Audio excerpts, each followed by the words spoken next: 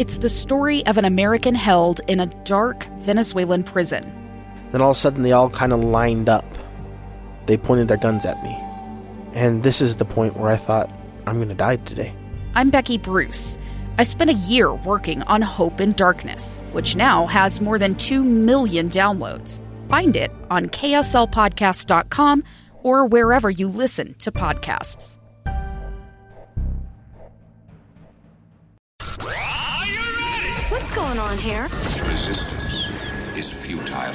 This, indeed you are, Paul, is in my hand. Fan Effect. Welcome, everyone, to the Fan Effect podcast. I'm your host, Kellyanne Halverson. Andy is out today, which is surprising because we are talking about his absolute favorite subject, which is Star Wars. Now, you guys know I'm a newbie, but I'm loving learning more and more about this wonderful universe. And what's so great is I live in the state of Utah, where we are the nerdiest state. We have so many fandoms. We have so many clubs. We have so many people supporting it. And today in this podcast, I have actually found several groups, fans, clubs, whatever you want to call them, that will help you celebrate Star Wars Day, which is just around the corner, because May the 4th be with you is just too much fun not to be Star Wars Day, because we all love puns. Right now, everyone is going crazy over the Disney Plus series Mandalorian. If you have been around me anytime over the past year or so, you know I'm in love with Grogu and can be caught singing a Baby Yoda song quite regularly. But before the hype of The Mandalorian, there was a group of fans so excited about the existing Mandalorians in the Star Wars universe, like Boba Fett and Jango Fett, that they design, build, and create their own armor. And we have one of them here with us today. We welcome into the show Mike Porter. He is and you'll have to help me pronounce this, Russilor? That's exactly right. I said it right? Yeah. I'm surprised. I am surprised. Which means Sergeant in Arms from the Krayt clan. Did I say it? Krayt clan, exactly. Krayt clan, okay. I know it's like the Krayt Dragons, so I should know. Exactly. The Krayt clan, that's the Utah chapter of the Mandalorian Mercs. First of all, welcome so much, Mike. Thank you for joining us. Oh, it's a pleasure. Thank you.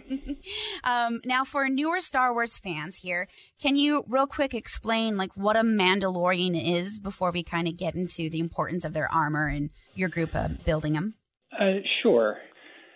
A Mandalorian is the people that come from the planet Mandalore. There's a couple of other planets included in that system, but primarily they're a warrior race. They build armor out of a metal called Beskar, which is darn near impervious, so that armor is very sought after around the galaxy. You know, they've gone through several different iterations of that type of armor, and they've been around for pretty much thousands of years in the galaxy far, far away. Well, and like you said, they're very notable warriors. The first one we really meet in the Star Wars universe was Boba Fett, who's the bounty hunter. And, they're mercenaries, they're bodyguards, they're a very tough one. But from my understanding, they're not just a race of people. It's a whole culture within Star Wars, correct? It is, yeah. There are quite a few Mandalorians who were not necessarily born on Mandalore. We call them foundlings. Who are brought into the culture. They accept the creed and want to follow the teachings of Mandalore, and they become part of us.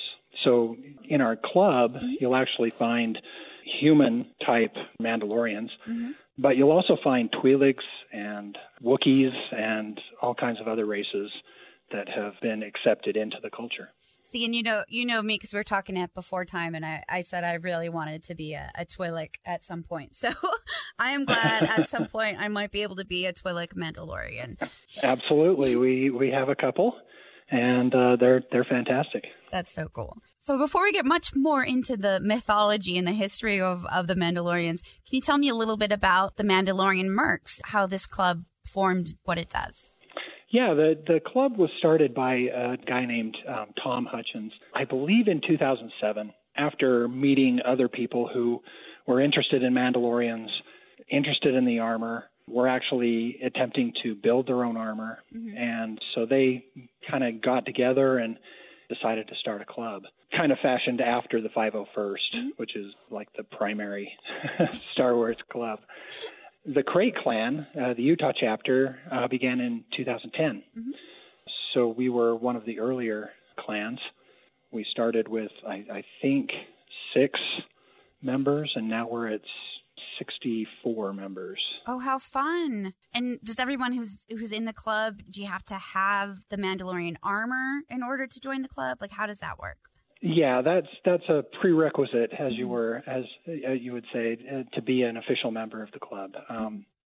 We bring people in, we call them recruits, and we help them build their own armor. It goes through several stages where they put on their armor and we take pictures, we send it out to the members of the clan.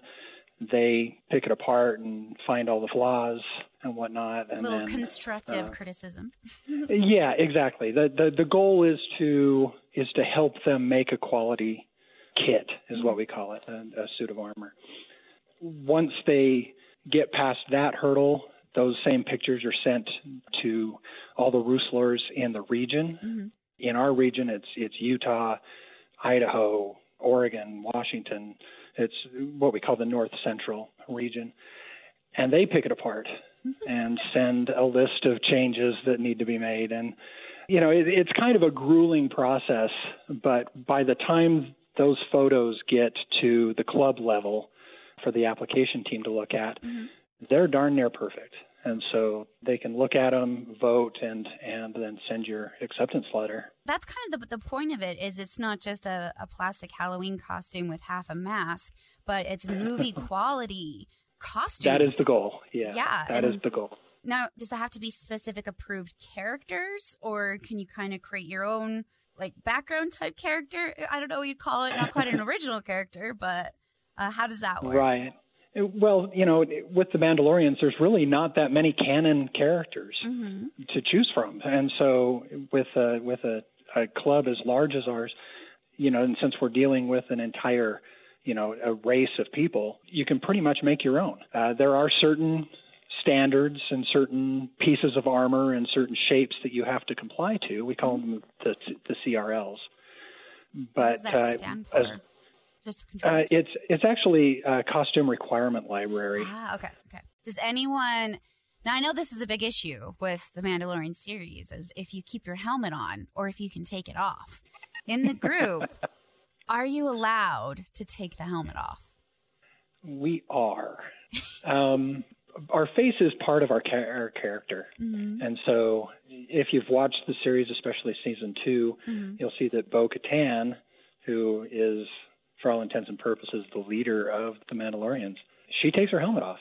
It's really just the Children of the Watch who aren't allowed to do that. And so unless your character is a part of the Children of the Watch, you're able to take your helmet off. And the Children Watch, that's like a religious kind of clump within the Mandalorian culture, right? Okay. Because I would love to be Sabine at some point, and you'd have to be able to show off her awesome hair. So absolutely. We have several Sabines, and they all have these fantastic purple hair things going on. It's beautiful. Oh, I love it. But, as long as you're compliant with those CRLs, the color of your armor, mm-hmm. The shape, I guess, in some places, you have to have that classic Mandalorian look to mm-hmm. it, but everybody is different, and so you shape it to your own body and whatnot. And as long as it has that Mandalorian look and it's a good quality set of armor, pretty much anything is allowed. We have Mandalorians that have unpainted silver armor all the way to very garish colors. There's some of them that you look at and you're like, wow, that's bright. Well, and it needs to be kind of fun and different because you guys are actually out doing some really cool things. You're not just going to FanX events, or it's not just a cosplay group, but it's also rooted in charity work, correct? Yeah, that's our primary purpose. We go out and we support charities. You'll see us at childhood cancer events mm-hmm. that happen during the summer. We do quite a bit with Make-A-Wish. We're there for the kids. I'll tell you a story. So we did an event at Daybreak for the Millie's Princess Foundation, which is a children's cancer organization that raises money to help fight cancer for children. And we came out of an empty building there on Soda Row, and there was a kid across the street that as soon as he saw us walk out of there, I mean, his eyes were like dinner plates. And he just was like, "Dad, look," comes running at us. And that's precarious sometimes because we can't really see in our helmets. But, it is just a joy. It is worth the work to build this armor, to see these kids when you walk in a room, and they know exactly who you are. Oh, wow. Their parents may have an idea. We're all Boba Fett to the parents for some reason, but the kids know we're Mandalorians, and they are happy to see us, and that's a crazy thing about what we do. Oh, I love that. And right now, I bet it's become even more popular because of the Mandalorian Disney Plus series. My niece and nephew, they are now completely obsessed with Star Wars because of the Mandalorian. My niece has her own original character she created, who's a Jedi. My nephew is a Mandalorian. And, she had her birthday party that was Mandalorian. She has her outfit picked out when we go to Star Wars, Galaxy's Edge in October. It's so neat to see this younger generation become more involved with Star Wars and to understand these different characters. Oh, absolutely. Thanks to Disney Plus, the Mandalorians are kind of the character of the month for for Star Wars right now. So everybody knows who we are. And that kind of brings back some of the magic. See, I'm kind of one of the older guys that do this. I was 8 years old in 1977 when Star Wars came out. And so, and that was life-altering for, this little redheaded kid that, went to see Star Wars. But when I saw Boba Fett on the screen in 1980, that was crazy. Here's this guy that has this gunslinger swagger, and he stands up to Darth Vader, who's the biggest of the big bad guys, in the galaxy, and he's just telling him what he thinks. That's and so cool. To me, like I said, as a little kid, that's what I wanted. I wanted that much confidence. I didn't necessarily want to go out and kill people, but I wanted that kind of confidence, and that's what Boba Fett brought to me as a child. And so hopefully we can, as costumers, bring that same kind of magic to the kids that see us when we're out on the street. Well, and I bet it's just magic for you putting that armor on, just being able to interact with people like that. I love it. I love it. Yeah. Now it's a lot of fun. Oh, definitely. I want to join you already. There's too many costumes I want to make. It's nuts. I think I got to do the Twi'lek first, though, and then I'll do the armor for that. So before the pandemic, you were out doing a lot of different events. You met and did costume building kind of nights and stuff like that. Now you're still doing socially distanced costume creation nights. I don't know what you call them technically. Yeah, we call them armor parties. Mm-hmm. And before the pandemic, we were having one really good large armor party a month to help people build their armors. Since the pandemic, we've not quite shut down. Mm-hmm. We're trying to find better, safer ways to do it. We do, limited armor parties. Since there's several Rustlers in the clan, we'll open up our home shops to one or two recruits who want to come and talk to us and have some help. Mm-hmm. Other than that, we've done some Zoom-based armor parties, which they work not well, but it is what it is. It's what we have to do. Well, now that the pandemic's starting to wane a bit, people are getting vaccinated, the numbers are going down, events are opening back up again. I know you guys are planning on coming to FanX in September, correct? That is correct. Mm-hmm. We will be there. What's your plans for kind of starting everything back up? Well, the club has laid out some requirements for us that, we have to wear masks under our helmets and things like that, and they are encouraging us, obviously, to be vaccinated. So really, as soon as people start having events again, we're very open to showing up at those and doing whatever we need to do to stay safe. Well, are you guys doing anything for Star Wars Day that you can talk about, or? Nothing I can talk about right now. Mm-hmm. We've had some invites, and we're trying to work through how to do that. In normal years, we we would literally be running from event to event all day long. The younger members call it the gauntlet, and they're pretty tired. You know, being an older guy, I can't really do that. But the younger members, they've run the gauntlet before, and they've just had a blast going from Ogden to Provo and everywhere in between.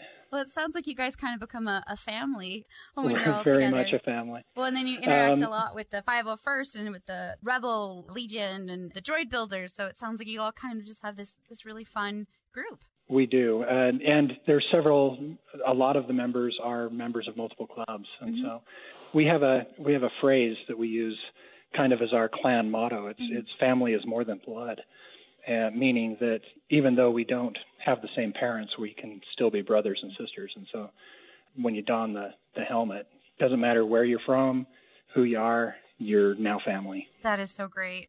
And what's nice is you're also located here in Utah, and we're very supportive of fandoms. We're the nerdiest state in the nation. We don't shy away from hiding what we love and the geekery that we enjoy. And it's also just a beautiful place. So lots of cool places for photo shoots. What is your favorite part about working in Utah, about doing this within Utah? The people here are just fantastic. I mean, I'm a native Utahn, and so I can't imagine living anywhere else. And our Star Wars groups, we are a close group.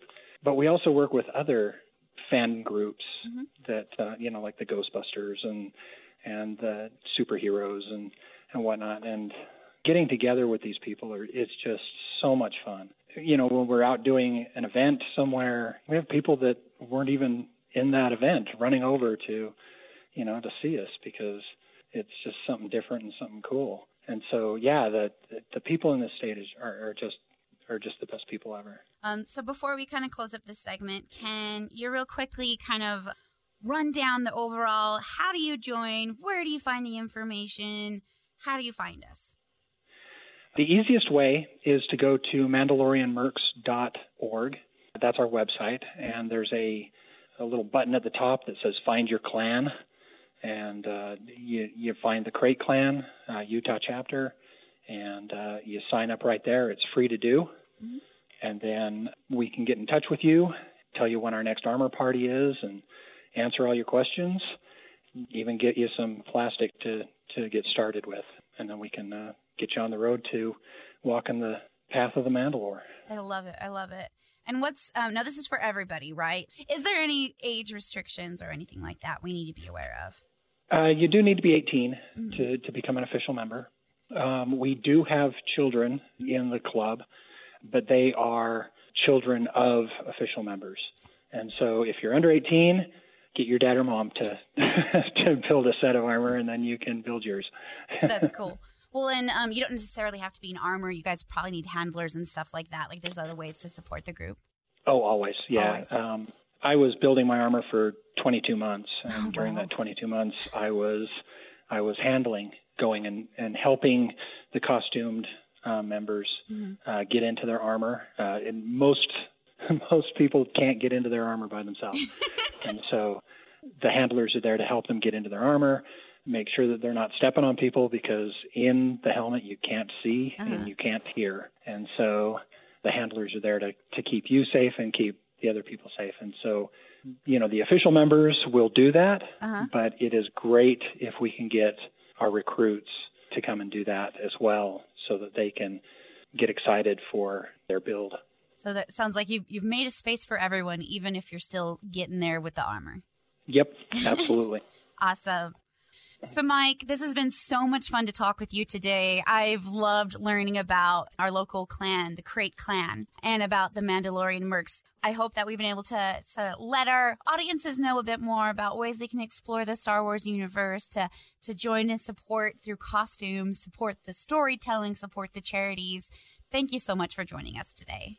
You're very welcome. Thank you. All right. Thank you for listening. We're going to go ahead and go into a bit of a break now.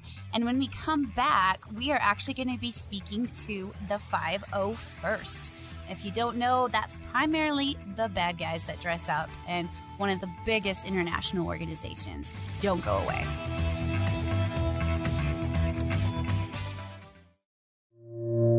two friends taking pictures of the rising full moon on a summer night. Two teenage kids doing what teenage kids do. When a stranger with a gun and a death wish changed everything.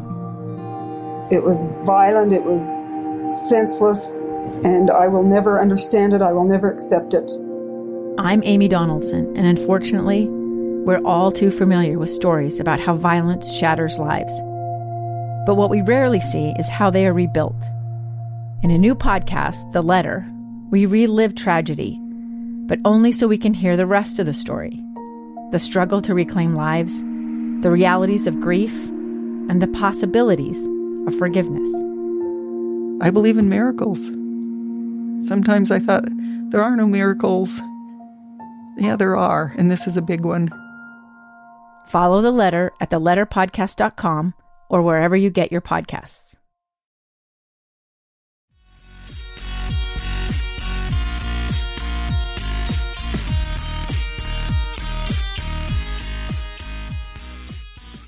Welcome back to Fan Effect. I'm your host today, Kelly Ann Halverson, and we have been talking about Star Wars Day. If you don't know, it is May the 4th, because everybody loves the May the 4th pun. And it's a day where fans around the world get to celebrate this wonderful and magical universe that is the Star Wars universe. Today, we've been talking to a bit of local fans, local groups that can help you celebrate Star Wars Day. We've already spoken to the Mandalorian Mercs, and he actually told us a little bit about this next group, the 501st Legion. And we're talking to the commanding officer, Brenda Almond, of the Alpine Garrison of the 501st Legion. Now, they're more than just stormtroopers, but they are a bit of the bad guys, but it seems like they are bad guys going about doing some good. Welcome, Brenda, to the show. Thank you. Very happy to be here. Now, I've seen you guys out and about at FanX and different locations, and there seems to be a lot of stormtroopers and a lot of bad guys. Can you tell me a little bit about what makes this club a little bit different than the other costume clubs? Sure. So the 501st Legion, which is our international organization, is an organization dedicated to promoting Star Wars and charity work through screen-accurate costumes of all of the bad guys. We are the Darth Vaders, the Stormtroopers, the Royal Guards, and unlike maybe just a standard cosplayer you might see, all of our costumes are built to screen-accurate standards. So we look like we have just stepped off of a movie screen. So that's a lot of fun. And then everybody builds their own costume with a lot of love and care and a lot of money a lot of times, and then use that to go out, and we're the bad guys doing good, and we go out and we use those to help raise money for local charities. I love that so much. One of the things that really got me into Star Wars was, when Disney purchased it and it started being incorporated into the park. And there's nothing more fun than the advertisement, Darth Vader showing up at Disneyland, wearing the Mickey ears with his stormtrooper guards, just riding the rides, bad guys just doing fun and good things. So that just makes me so happy to hear about that. Can you? I love those ads. Oh my gosh, I had this shirt for ages that was him on the Dumbo ride with Vader on the Dumbo ride. Well, right? So. It's so fun. I wore it to shreds though, so I have to lean on some of my other Star Wars shirts now. So tell us a little bit about the Alpine Garrison, which is Utah's garrison of the 501st. Yeah, so the Alpine Garrison, we cover the state of Utah, so the entire state. And we're a group of we have about 150 members, and then probably another 100 people that help us out as handlers and friends and people who come and help us at the events. Answer questions and stuff, yeah. We have quite a good group of people. We love to do a lot of different charities. One of our favorite, the last couple FanX, we've raised money for Make-A-Wish. We've gone out and done Make-A-Wish, actual wish grantings with kids. Oh, wow. Where we've gone out, which are always just wonderful troops to do. What are those like?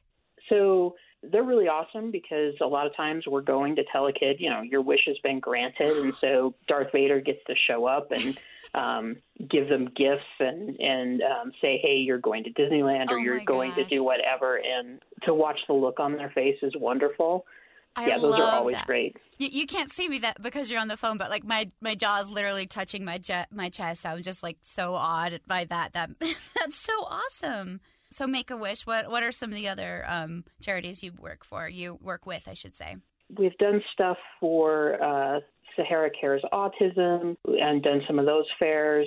We've done stuff with Millie's Princess Run. Pretty much any local charity that would benefit from us there that we can help draw people in, help create excitement. We're happy to partner with them and be at their events and help them with their fundraising. I absolutely love that. And, talking to the Mike Porter of the Mandalorian Mercs, he was telling us how you guys really work together to make these experiences even more special. Oh, absolutely. Because to the public, we at the 501st, we have our identity as the bad guys, but the general public and kids, they're just like, this is Star Wars. And yeah. So it's great that we can actually all work together because the public doesn't see a difference between us and another group. We've got our identity as the bad guys, but when the public sees things, they just see Star Wars. So the kids are running up to us and they're like, oh, look, there's a Jedi and there's Darth Vader, and they just want to see the Star Wars characters. So it's really important to us that we are working together and able to come together, as we call it, one galaxy, one goal, in order to synergize our groups. And it really does feel like you guys step out of the films. I've seen you at different events and locations, and your costumes are just breathtaking and amazing. Can you tell me a little bit about how these costumes are built, that process? Because that is required for being a full member, correct? Yeah, that is correct. So in order to be a member, you do have to have that screen-accurate costume, and there are a certain set of standards we call our costume reference library that basically details out here's what it needs to look like. Here's the colors of the buttons. Here's the fabrics. Here's everything down to very minute details. So my costume is a Royal Guard. There are certain helmets that work for it. So you get one of those helmets and then, okay, my outer robes have to be made of this velvet or this velveteen, and then it have to be cut this way. So you find the patterns and you find somebody that can sew them if you can't do it and make those costumes specifically to you. And then for our people who are like stormtroopers, they put this armor together. People, when they get their kits, there are makers who make these kits. They just get this box comes, and basically it's these pieces of plastic that show up.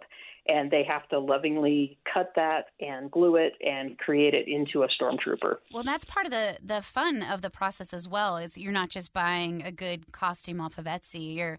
Part of it is you're actually building it and creating it yourself. Oh, absolutely. It is blood, sweat, and tears, for sure. That's great. Well, and do you guys do like get-togethers where you build or critique each other's costumes? How does that work to actually function within the individual groups, the individual garrison, I should say? Yeah, that's a great question. So when somebody's looking to make a costume for the first time or a new costume that they're maybe not familiar with, we will get together and do what we call armor parties. And we'll have some of our more experienced members who know how to put these together well, help them get started, make sure they're on the right track, because a lot of these, if you cut it the wrong way, you make a mistake, it can be expensive or hard to fix. So you want to make sure you're doing it right. And we'll always provide that support to our prospective members because we want it to be a great experience for them. I bet you have really a kind of a resource pool of individuals here locally that can help with different things. Like I cannot sew worth anything, although in my heart of hearts, I really wish I could. So do you have like a resources of people who can help out and things like that as well? Yeah, we sure do. So I don't sew either, and my costume is a soft costume. So I had a friend that made my inner robes, and then I was able to commission my outer robes. So usually you can put out the call and say, okay, I need this done in this time frame, and people will go, well, I can do it, or I can't do it, but here's somebody who might be able to. And usually you can find somebody. But a big part of it is like no original characters. You can't like do gender bent or anything like that, mashups from different genres of Disney or anything like that, correct? Yeah, that's correct. So the 501st really focuses on those canon costumes and the screen accurate ones. So no gender bent, no strange mashups. But I think you said you talked to the Mandalorian Mercs. Yeah. They specialize more in the custom Mandalorian, so they'll have a style, and then you could be more creative within that. I just have this vision in my head of being Ariel as a Jedi one day. I think that'd be really fun to do the Little Mermaid as a Jedi. So, and I've had friends that go to FanX, and when they're not working the booth or not in the booth in costume, they've done things like that. So one of the things I'd love to do is an Ursula Sith. So, see, there you go. I'll be Ariel Jedi. You can be Ursula Sith, and we'll just have a fun time. There we go.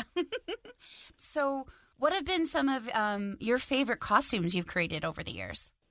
So for me, I haven't done a ton of cosplay, but when I first joined the 501st, I did a bridge crew. That's a pretty easy entry-level costume. It's flight suit, belt, hat, boots, while I was working on getting my Royal Guard done, and then built my Royal Guard. My husband has an officer in the 501st, and then my daughter also has a scanning crew. So our whole family is involved. Fun. Yeah, but usually prior to that in FanX, I would go as an observer and stalk the 501st and get lots of pictures with these people that once I joined, I'm like, oh, that's who my picture's with. So. That's great. So for those like me, I've been similar. I've watched from afar. For people who are interested in like getting to know you guys, what would that process be instead of just stalking you and taking pictures? Yeah, we love to get people involved. If anybody who's interested can go to our website at ut501st.com and sign up there. We have forums there and kind of has a how to get involved. But in general, while you're deciding on a costume or deciding if you want to do a costume, but you still want to help out with some of the cool things we're doing, we would love to have people come and be handlers, because our costumes you can't see very well, you can't hear very well, can't see little kids come running up to you to give you a hug. So you need those people around you to help out. So we love having new members come in through that way. And then you get to see the armor close up. You get to decide, oh, I like this costume, or I tried on this helmet and there's no way I could wear that for an hour or 2 hours. I don't like the way Stormtrooper helmets fit. So are they just kind of claustrophobic or? Yeah, and other people find my Royal Guard helmet extremely claustrophobic. So it's good to be able to try different ones on and say, oh, yeah, that's really cool, or no, I wouldn't want to do that. Well, I bet too at like these armor parties and meetups, you guys are able to kind of talk to each other about, hey, if I did this again, this is how I would do it. This is how it fits. This is how it works, and everything like that. Absolutely, and also. Usually when people are doing a trial run, like when they first got their costume done, first time a Stormtrooper comes out, we're always helping them, okay, if you wear it like this, you're less likely to have the armor pinching you, and it's easier to wear, and it's easier to walk, and things that you don't even really think about until you're actually in that costume. Oh, wow. I've done a lot of theater in my life, so like all this is stuff I think about. Oh, yeah. So it's fun to hear that coming from someone else as well. So you primarily deal with the bad guys, but there's also local groups that do the good. You told me already you work with the local Crate Clan, the Mandalorian Mercs and stuff like that. Can you tell me a little bit about other groups here in the Utah area that people can work with? Sure. It's kind of our counterparts, the Rebel Legion. They're the good guys, so those are your Jedis, and they have generic Jedis as well as named characters, your Han Solo, your Luke Skywalker. And then we also have Saber Guild, which is the Rusan Temple, and they actually focus on lightsaber choreographed combat. So if you want to be a little bit more active with what you're doing, that's kind of the group for that. I love that. My niece has just recently become obsessed with Star Wars because of The Mandalorian. And literally she comes over and we work on lightsaber choreography. That's awesome. That sounds so fun and she's this little 8-year-old in this adorable Jedi dress running around in the park. Of course, I have to be a bad guy, though. But that's so cool. So there's actually clubs and stuff that you can learn lightsabers, saber battling and stuff. Okay. Yep. Is there more clubs for us to be aware of in case some of our listeners are interested in picking a certain sect of Star Wars to build costumes for, build characters for? Those are the major ones, and like if somebody reaches out to us on Facebook or through our website, if they start talking about, oh, I want to do a custom Mando or I want to be on the good guys, and we will absolutely point them to the other clubs and say, here's who you want to talk to, but come out to one of our joint events and we'll get you hooked up. Is there a reason everything is kind of segregated into the different good guys, bad guys, different cultures in the Star Wars universe? I think it probably comes down to control over the costume standards. So I think things just grew out of the people who started the 501st really wanted to do bad guys. So that is what they decided to focus on. And then other groups popped up as well.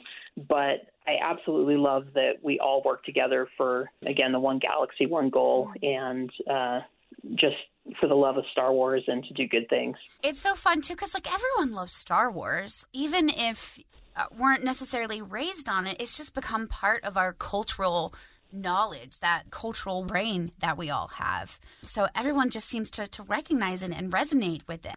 What's been real fun with me is just exploring more of the Star Wars universe, and I'm still a bit of a novice. I'm still getting into it. I haven't watched all the animated series or anything quite yet, but it's really connected me to my niece and nephews, my honorary nieces and nephews. This younger generation. There's something fun to attach to because everyone loves the story of good versus bad and thrown with a little bit of space magic. And a couple years ago, I was actually down at Disneyland with my second family, my best friend and her family and kids. And her daughter is the coolest kids ever. She would be perfect to join you guys. She is all the dark side. And so we go into that area where you can get your pictures taken with Darth Vader and everything like that. And she comes in and immediately is bending down in a bow and pledging herself to the dark side because she just loves Darth Vader. So she's the best, kindest, sweetest little girl. But she's like, oh, no, I'm bad side. She associates with that. That's awesome. And meanwhile, her brother is hiding and like pretending to be asleep because he doesn't want to be scared by Vader. I love how Star Wars really pulls together the generations, from my dad, who got to experience the first trilogy as it come out. To me, I grew up with the prequels coming out, and now with the whole sequel series for the younger kids, it's something that really bonds the generation. I bet you've had just amazing experiences that you can share about how Star Wars connects people and inspires people. Oh, yeah. When we have our FanX booths and we're raising money for Make-A-Wish and we have, the Make-A-Wish banners up and things like that, we've had several times where people come up and they're like, you don't know me. This happened at another state or another garrison, but you have to know my kid was a Make-A-Wish kid, and the garrison in whatever state came and was with my kid as they were going through cancer or they're going through whatever, and you guys made a huge difference in the life of my child, and thank you.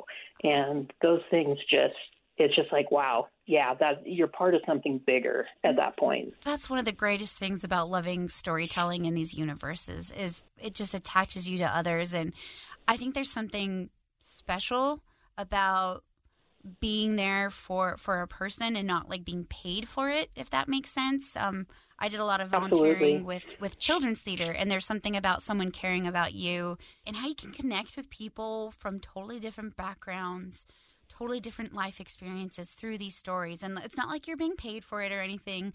It's not like your responsibility is to entertain them. You do it out of love. And that's one thing I love so much about Star Wars fans. I've been accepted as a novice. I'm not ever yelled at for not knowing what planet a Wookiee is from or anything like that. Yeah. Like, it's just accepting and wonderful. And yes, and I've found that it is a very accepting community, and it doesn't matter,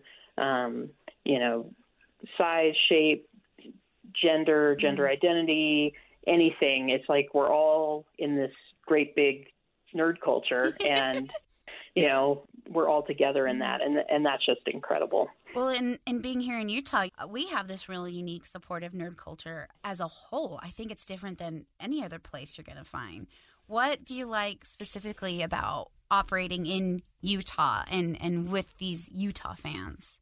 I think it's just the excitement. I mean, you look at FanX and the history of that, and it I think they were expecting it to be just this little convention, and it's exploded because people are so passionate about things here. So it's just great to have that energy to feed off of and to be a part of, because it makes you feel good when you have like grown adults, you always expect the kids to be running up to people and going, oh, this is so cool. But when you have adults that are obviously 40s and above who are geeking out as much, if not more than their kids, it's just that, that's cool too. Oh, I love it. I love it.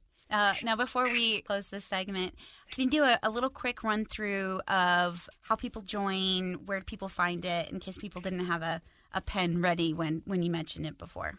Our website is ut501st.com. You can sign up for the forums there, and there's a bunch of information. We are also on Facebook and do respond to Facebook Messenger. And those are probably the easiest ways to get us.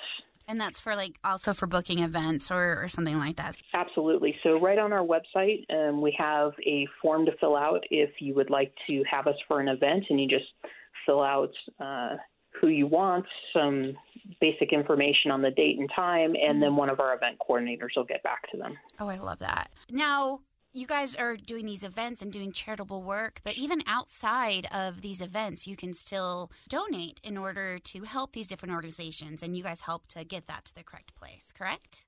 Yeah, we certainly can. The most common way is through events, and usually we'll have a donation box or things like that, but if somebody would like to donate in our name, we've done that as well. Like if we've done an event for a community group that's a nonprofit, and they've actually donated to like Primary Children's Hospital in the name of the Garrison or in the name of the 501st. I love that. So Brenda Almond, commanding officer of the Alpine Garrison, the 501st Legion, the bad guys in the Star Wars universe, the local costume club. I am so grateful I got to chat with you today and learn a bit more about not just your club, but the amazing work you are doing. One of my honorary nephews actually received a Make-A-Wish, and it really was a magical experience, and I'm just honored to be talking to someone who helps to facilitate that program to so many awesome people. Thank you for joining us. I'm so glad, and you might see me at some point. Probably be a handler. And honestly, I'm not much of a bad guy.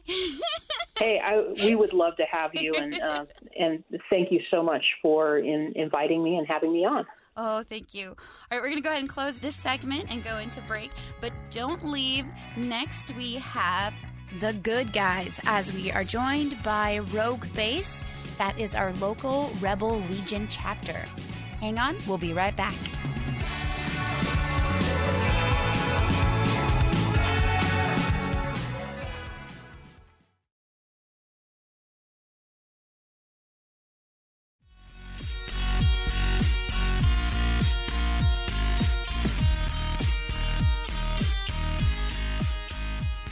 Hello there, I'm your Fan Effect host for today, Kelly Ann Halverson. We have been getting excited for Star Wars Day. Coming up fast on May the 4th, be with you, and have been talking to some amazing local Star Wars fans and groups that can help you celebrate this big day. In this episode, we've already talked to the bad guys with the Alpine Garrison, the 51st Legion, and the Mandalorian mercenaries. So, they go to whoever pays them the most, the local Krat clan. And now we finally get to talk to the truly good guys. The Rebel Legion is the Star Wars-based costuming fan club that dedicates itself to creating and wearing costumes from the hero characters of the Star Wars saga. Jedi, rebel pilots, princesses, and even Wookiees join forces as rebels for a cause who help raise awareness and funds for charities across the known galaxy. Today, we are joined by a member of our local Legion, the Rogue Base, Jacob Tyke. He's actually a former commanding officer of the base, as well as a founding member of our local chapter. So he was part of the group that actually brought the Legion to Utah.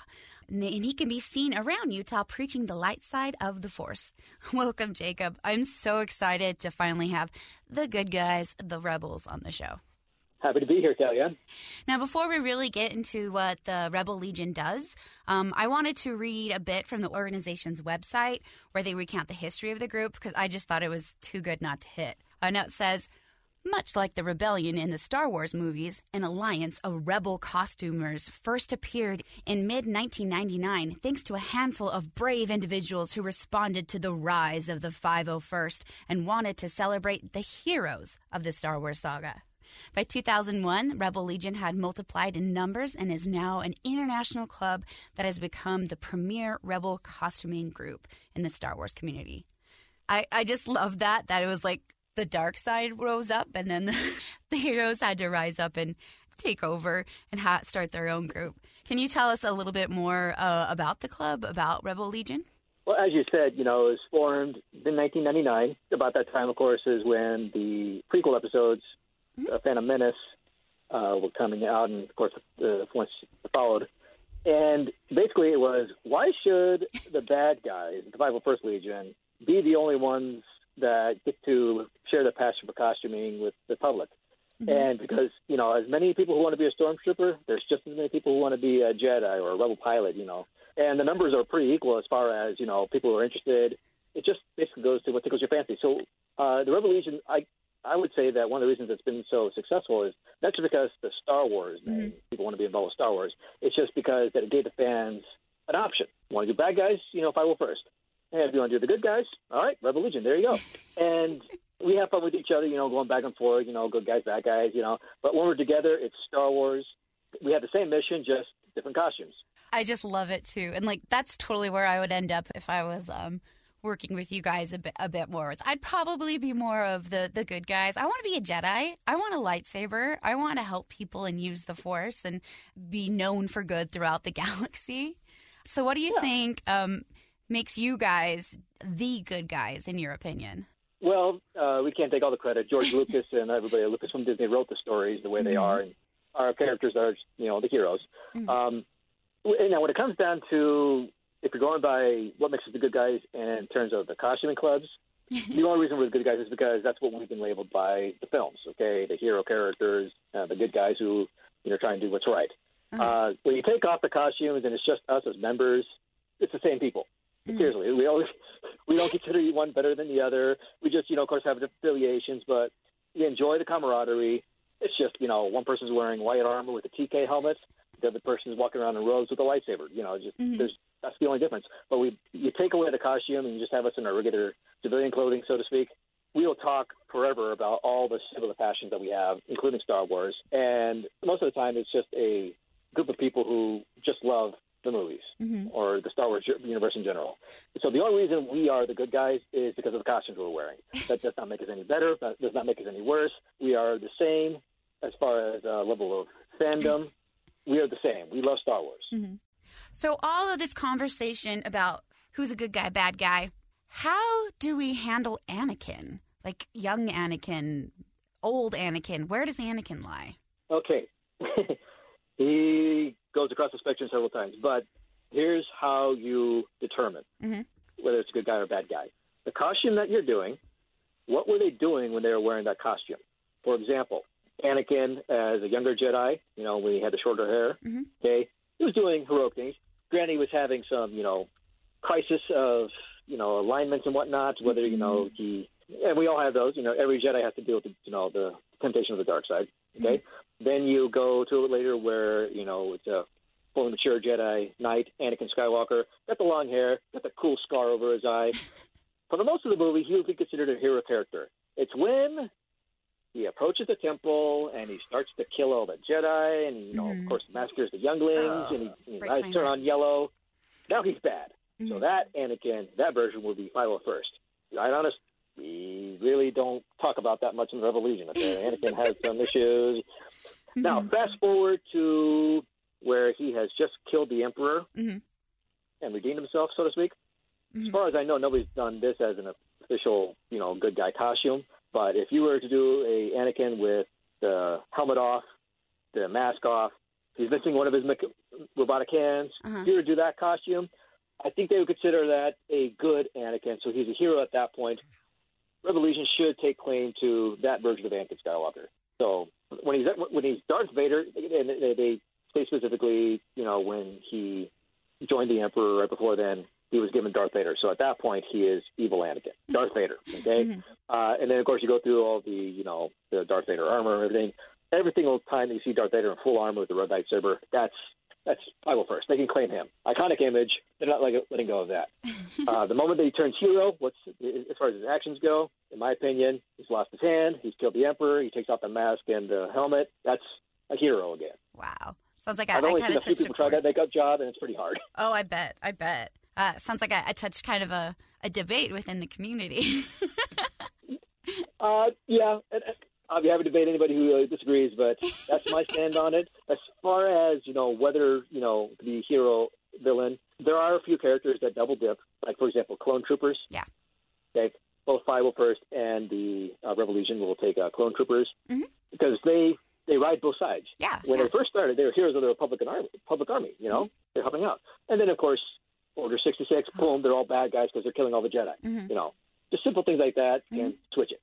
But there are pretty standard costumes that are always going to be good guy. Any Jedi, if it's a true Jedi, then it's obviously a good guy costume.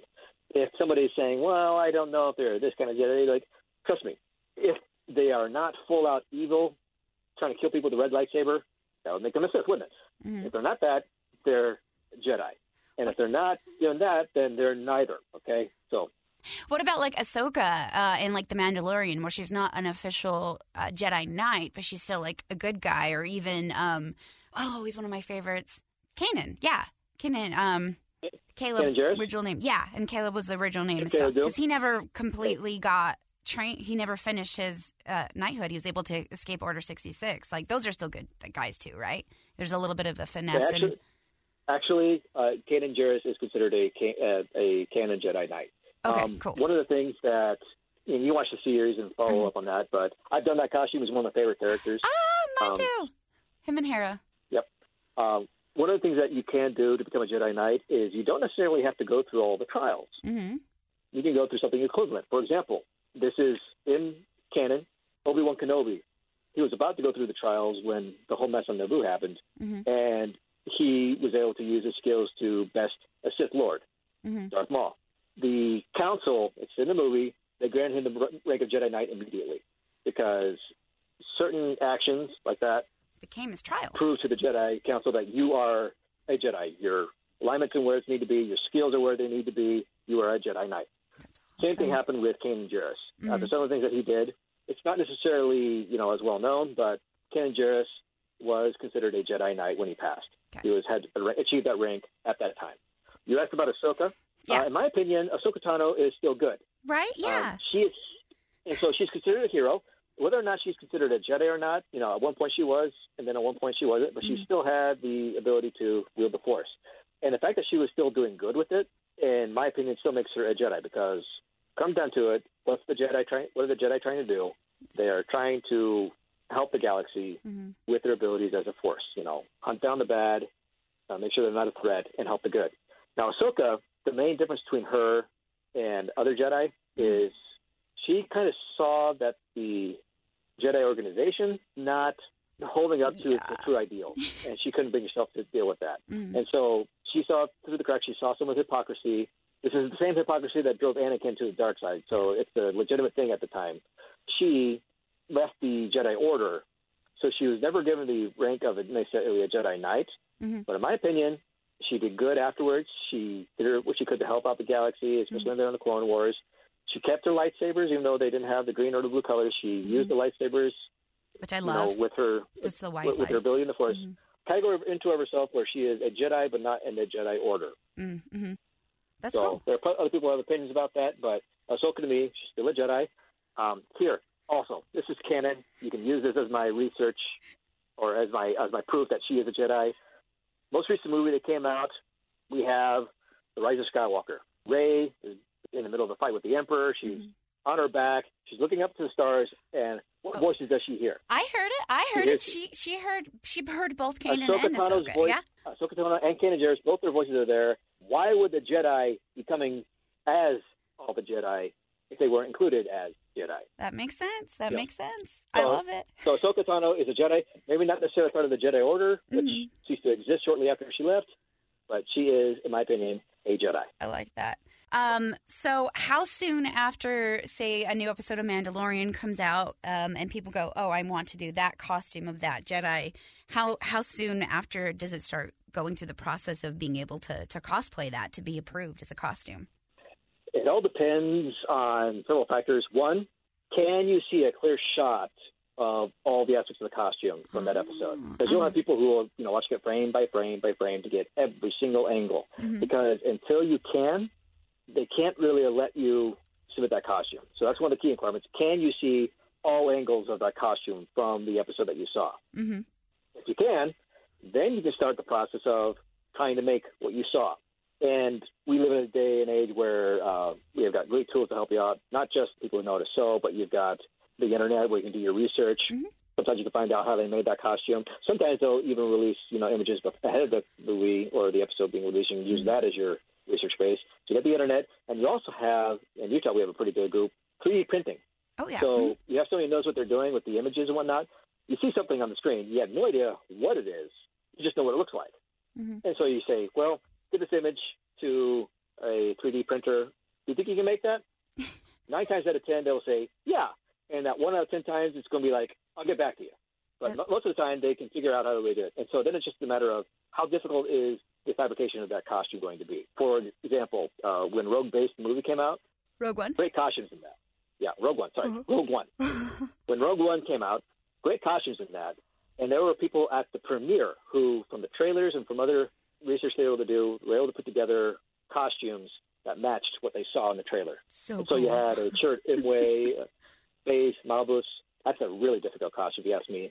But, and, of course, Jyn Erso. And you had those people there at the premiere who had, from what they could see, replicated the costume and put it out there. So if you've got images of what you can see, within a couple of months, somebody's going to have a working model of that. That's so cool. Well, and it's been fun as I've talked to Mike and Brenda. They're saying a lot of people actually cosplay in each other's groups. Like they have a bad character, a good character, a Mandalorian. You see? Yeah. So it's kind of a fun thing. And you're actually one of the really good guys because you're part of those founding members that actually started the Utah chapter. Can you tell us a little bit about that process, how that happened? I'll tell you from my side of things. You've already contacted and had the Alpine Garrison give their history. The Alpine Garrison has had a pretty rich history for a long time here in Utah. Now, when I first joined the Rebel Legion in 2004, I had a Jedi costume, went through the approval process. But as far as the chapter, it was, at that time, Utah fell in with the Mountain Base chapter, which right now is operating out of Colorado mostly. And at the time, their territory covered, Utah. Now, Alpine Garrison back then in 2004 covered also the territories of Idaho and Montana. So they were pretty big as far as geographically speaking. And they were very welcoming to, anybody who had a movie quality Star Wars costume, which is the goal. And they were happy to let us trip along with them. And so, that's what I did. I didn't really think much of it other than the fact that there were these opportunities. The Alpine Garrison message boards were, posting the events. I would show up in my Jedi. Eventually, I did get an Imperial costume, but I was always a Rebel at heart, so I stuck with the Rebel costumes. Fast forward 6 years later, and several other new members from the Rebel Legion have come and entered the picture. And so we have a pretty decent-sized group. And I don't remember which of us started looking into it, but I remember I was one of them. We did the research, and we found out that the Rebel Legion requirements for creating your own base was within your particular geographic area, 15 people. And so we looked at the Alpine Garrison area, and we kind of messaged each other and found out, hey, you've got more than enough members to create our own base. So granted, we had to go through the right channels to create the base boundaries, create the base name, base logo, et cetera. But in July 2010, we finally got the approval, and Rogue Base was created. Since then, we've grown pretty regularly. I would say first 5 years, kind of slow growth. But I have to be honest, once Salt Lake Comic-Con, now FanX, came around, our exposure skyrocketed. Oh, yeah, that's right. I always see you guys. Groups. Yep. And our membership grew and grew and grew. And so as of now, Rogue Base is only Utah because similar to how the Alpine Garrison had Idaho and Montana split off and formed their own base, the same thing happened with the Rogue Base where Idaho and Montana split off to form Takodana Base, our friends up north, and Utah is primarily Rogue Base now. That's cool. So that's the history of Rogue Base in a nutshell, and we're still going strong. Now, this is cool because I haven't really been able to talk to others about the creation of their group, of their chapter so much. Can you tell me a little bit about like why you guys chose Rogue Base and like the process of creating the logo and stuff? It's pretty much the members get together, and in this case, we were doing this all on the Rebel Legion forum, online boards. And so we started going through, okay, well, you have to have this and that. And so we started putting together, what are some possible names? Like, for example, Alpine Base, just to be the twin of Alpine Garrison. That was proposed. A few others. One of our members, her name is Jill. She's a huge fan, like many of us are, of the Rogue Squadron books. And she just put out Rogue Base. It clicked. So come time to vote, Rogue Base, it gets the green light. It wins by a handy percentage of all of us who are voting on the base name. I'm like, okay, now we got to create a logo. And we look at all these other, bases out there and their logos, and we're like, oh, okay, it looks that. And because it's Rogue Squadron, we're thinking, okay, let's do something with the X-Wing. And so it's a similar process where people who are able to design things, put things together, and then, of course, put them up on the message boards, and we vote on it. All right, I gotta look up this logo. What's your guys' website again, so I can look up the base logo? The best place to go is on Facebook. That's where we do the majority of our work with the public. Rogue Base. Okay, I see it now. Oh yeah, that's cool. Quick cool story about the logo. Like I said, many of us submitted ideas, and I'm not a web designer. I really don't have the gift for graphic design. But ironically, one of the former commanding officers of Alpine Garrison, he is a graphic designer. And so I just approached him, like, would you mind helping us out with a couple of design ideas that I have? And he's like, yeah, sure. And so I gave him a few ideas. And the patch, logo, whatever you'll call it, that main design that you see for Rogue Base, was designed by a 501st member. Can you explain it for those who are listening and haven't been able to stop and look it up? Well, the idea was Rogue Squadron is a group of elite X-Wing pilots in the Star Wars universe. Luke Skywalker for a time was part of it. Wedge Antilles was the leader of it. And this is before the takeover by Disney. So the Rogue Squadron storyline is no longer what's considered canon, but it's still a great set of stories. So we're thinking, okay, Rogue Squadron, Rogue Base, got to have an X-Wing. And so I'm like, most all Rebel Legion patches have that Rebel Starbird symbol somewhere in it. As well, it's a lot of the X-Wing helmets that you see on the characters. And so we're like, okay, we've got that logo up to the side. We did an X-Wing, so we have an X-Wing flying off into the starry sky. And we combine those two, and we got our base colors, deep red, the blue, a little bit of white from the stars. And it just seemed iconic just from looking at it. We didn't do anything with, the state shape or anything like that. We just wanted that iconic symbol of the Starbird and another iconic symbol of the X-Wing, and it just seemed to work. Do you think of a backstory for the group as well? Is that part of Not necessarily the base. I mean, we have our own history as far as what we did in Utah, but as far as a fictional backstory for the whole base, in our case, we didn't do that. I can guarantee you, though, that each individual member who has a costume, they know the backstory of their character. Oh, yeah. In my head, I have mine. Whether it's from the movies or something they created on their own, we all have our backstory. Yeah, me and my niece and nephew, we all the time will play, and there's two versions that we'll do, and one of them, they're both my Padawan, and it's really fun. So there's not a true canon for our particular chapter, but there's definitely some headcanons going on there. That's awesome. So can you tell us a little bit about how people join the group and what type of commitment it is? It's an equal opportunity group. It does not matter, race, color, creed, if you're handicapped or not, anybody can join. Okay? Does not matter, okay? You can do any character as you want.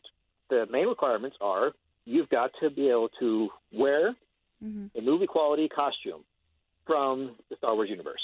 When I say movie quality, basically it looks like you just stepped off the screen, that authentic looking. With that being said, there are many different options. In the Rebel Legion alone, you've got every single outfit that Padme Amidala, Queen of the Naboo wore, which is 500. All the outfits that Princess Leia wore, okay, if you like those. Then, of course, there's the standard Jedi options, which are a lot. A lot of people like to do the Jedi because what you can do is you can kind of make your own. Yeah. They're the basic standards, and you just choose the color combinations, the patterns, etc., that seem to fit what you want. Choose the color lightsaber. My favorite's green. There's that option. Rebel pilots. There's just this long list of good guy hero costumes out there, and you've got to take the time to either purchase and or make a costume that will fit you. once you've got what you believe is the costume that's up to the standards, and the standards are listed on the RebelLegion.com message boards, all the standards are there, so there's no question about will this work, will this not work. The standards are there.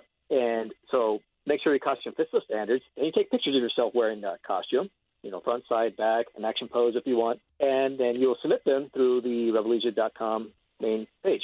And the Rebel Legion, like many of the other groups, has its own specific judges who will look over the pictures, compare them to the requirements, and if they meet, you're in. If not, they'll get back to you and say, okay, this is really close, but you may want to tweak this right here, or this right here is not exactly what we're looking for. We'd recommend changing there. Mm-hmm. And you've got some time to, resubmit the pictures. And, it's not like, one strike, you're out. No, you can submit as many times as you want until you get it right. Mm-hmm. I personally have got 3 or 4 of my costumes that didn't meet the requirements the first try around, and so I had to resubmit later, which, it's not a big deal. The costume judges are there to help you. They're the ones that say, okay, here's the standards, here's where you're at, and if you make it, they'll be the first to congratulate you. If not, they'll be the first ones to tell you where to go, where to get the help that you need. And that's just for, the initial approval process. Mm-hmm. Do not overlook the fact that you've got locally, no matter which space you might be in, but you got to look for the people who are locally available who have done this before. Mm-hmm. And so most of the time, we at Rebel Legion, here Rogue Base is no different, we're helping each other. Mm-hmm. For example, I'll show up in my Rebel pilot, my X-Wing pilot. I love that costume. I will show up, and somebody will ask, where did you get that? And I will be happy to talk the ear off and show them, well, you get this here, this is how you make this, blah, blah, blah, blah, blah, blah, blah. And before you know it, they're hooked. And, a couple months later, new Rebel pilot. To make that way for every single costume. Oh, that's so cool. Do you do, I know the Mercs and the 501st, they do, armor parties and stuff where they actually build together when possible? Do you guys do stuff like that pre-pandemic? We've done similar things. We would call them soft armor parties for the most part, because a lot of times we're dealing with just, robes and fabrics. But we do have some characters who wear hard armor. And many times we'll just do, armor parties along with the other guys. Let's say, for example, we've got in the Rebel Legion, clone troopers. They are counted as hero costumes for a lot of it. And I know several of our clone troopers who have also been approved as 501st members. They've gotten together and they've done the hard armor parties and whatnot. Anytime we get together, whether it's at an event or just hanging out, quote unquote, it's turning into an unofficial armor party because we can't help but talk about the costumes. Right. Whether or not we're actually making anything at the same time may not be the same, but we're definitely talking about it, giving each other pointers and, things like that. Me personally, I happen to be married to a very talented seamstress, but I love her very much. Uh-huh. Anyway, my wife is a very talented seamstress, and with her and me, a lot of times we'll put our heads together, and even though it's just the 2 of us, we'll put it together a little mini armor party, and we'll work together to get something done. She's helped other people as well. She's helped her brother, my brother-in-law, with his Jedi outfit. She's helping a couple other people with their Jedi. He's one of my best friends. He's been approved with 1, now it's soon to be 2 Jedi. We've got another good friend of mine. We want to get him and his wife with their Jedi outfits approved. She's the go-to seamstress for us to get those done. But, that's just one of many resources. There have been other people who can help with, let's say you want to do the X-Wing pilot day. We've got several members who can help you with that. This is something I believe that's in the other organizations as well, but we have organizations within the base itself. Uh-huh. For example, all of us who are approved X-Wing pilots or pilots in general from the Star Wars universe, we have our own squadron. And in this case, similar to the base procedure, you vote on a leader, you vote on a logo and a name and whatnot. And for the pilots, we are locally for the Utah Rogue Base chapter, the Firewind Squadron. And we have our own little leadership and whatnot. Is that approved and stuff too through the hierarchy, or is that just kind of a headcanon? It's similar to Rogue Base. It's not necessarily canon. It's something we came up with on our own, and that's recognized in the Rebel Legion ranks. That's so fun. So for the pilots, if you want to do a pilot outfit, we've got several pilots who can help you in with the Firewood Squadron, and there you go. With Jedi, you have your own temple. Oh, cool. That's the sub-organization. And so we have a temple master and, people to help you out. Plenty of Jedi to give you pointers and whatnot. The local temple is the Island Temple. Like Island as ISLAND? Ilum, ILUM. You can find these on the Rogue Base section of the message boards on the Rebel Legion website. Anyway, these sub-organizations, we've got our leadership in each one of these sub-organizations. Let's say we have a new person coming in. Let's say you, for example, let's say you want to do one of the Leia costumes. No. Well, you got to go to I'm a Jedi. All right, are you going to take? Okay. Twi'lek Jedi. No, Princess, for you. Okay. You want to do a Jedi costume, you can approach the members of the local chapter, Mm-hmm. and the Temple Master and the Rogue Base will be able to get you on your way to getting that approved, That's getting so that cool. costume made and stuff like that. All of us are just fountains of information whenever you start to pick our brain. Mm-hmm. Which is, if you ever stop by our booth at FanX, Mm-hmm. if you see anybody talking, odds are they're talking about how to do the costume or how to do a new costume. It's so fun because there's such a wide imaginative universe to play in and everything. And like, so if I started this weekend planning a costume, is the time process quick enough that I would be able to be approved by FanX, which is September? Most definitely. Really? Again, it all depends on your level of dedication. I'll be honest. This is not a cheap hobby for some of us. Mm-hmm. It is not. If I were smart, I would have invested in stocks or bonds, whatever. No, I invest in costumes. Uh-huh. And I've got several, okay? And it becomes a passion project, But as far as the time bond that you're talking about, do your research first, okay? Uh-huh. And if you're like me, you might do a lot of research, or maybe you've already thought about this and you know exactly what you want to look like. Oh, I do. Okay? And I've thought about it a lot Well, over the past 24 hours. So if you know what you want to look like, okay, make sure you're looking at the standards, which I mentioned earlier are posted all over the Revolution boards. Find your costume standards, in your case, Jedi. Find those and start going through the pieces, okay? Option 1, tunic, okay? What colors do I want? What's the shape going to be, et cetera? Lightsaber, that's one of the first things most people get. What lightsaber color do I want, and what lightsaber providers are there out there that have the design that I would want for my particular character? Backstory is optional. Mm-hmm. You're going to do it anyway, but backstory is not required to be able to get approved. But you work through that. You go through that list. Make sure you get all the items and that they match the standards. And, of course, as you obtain these items, make sure, of course, they fit. Try them on. Maybe you could do, a tweak here or tweak there. But the process from start to finish, if you are dedicated enough and you got the talents around you, either you know how to sew or you find the right people who can create what you're imagining, Mm-hmm.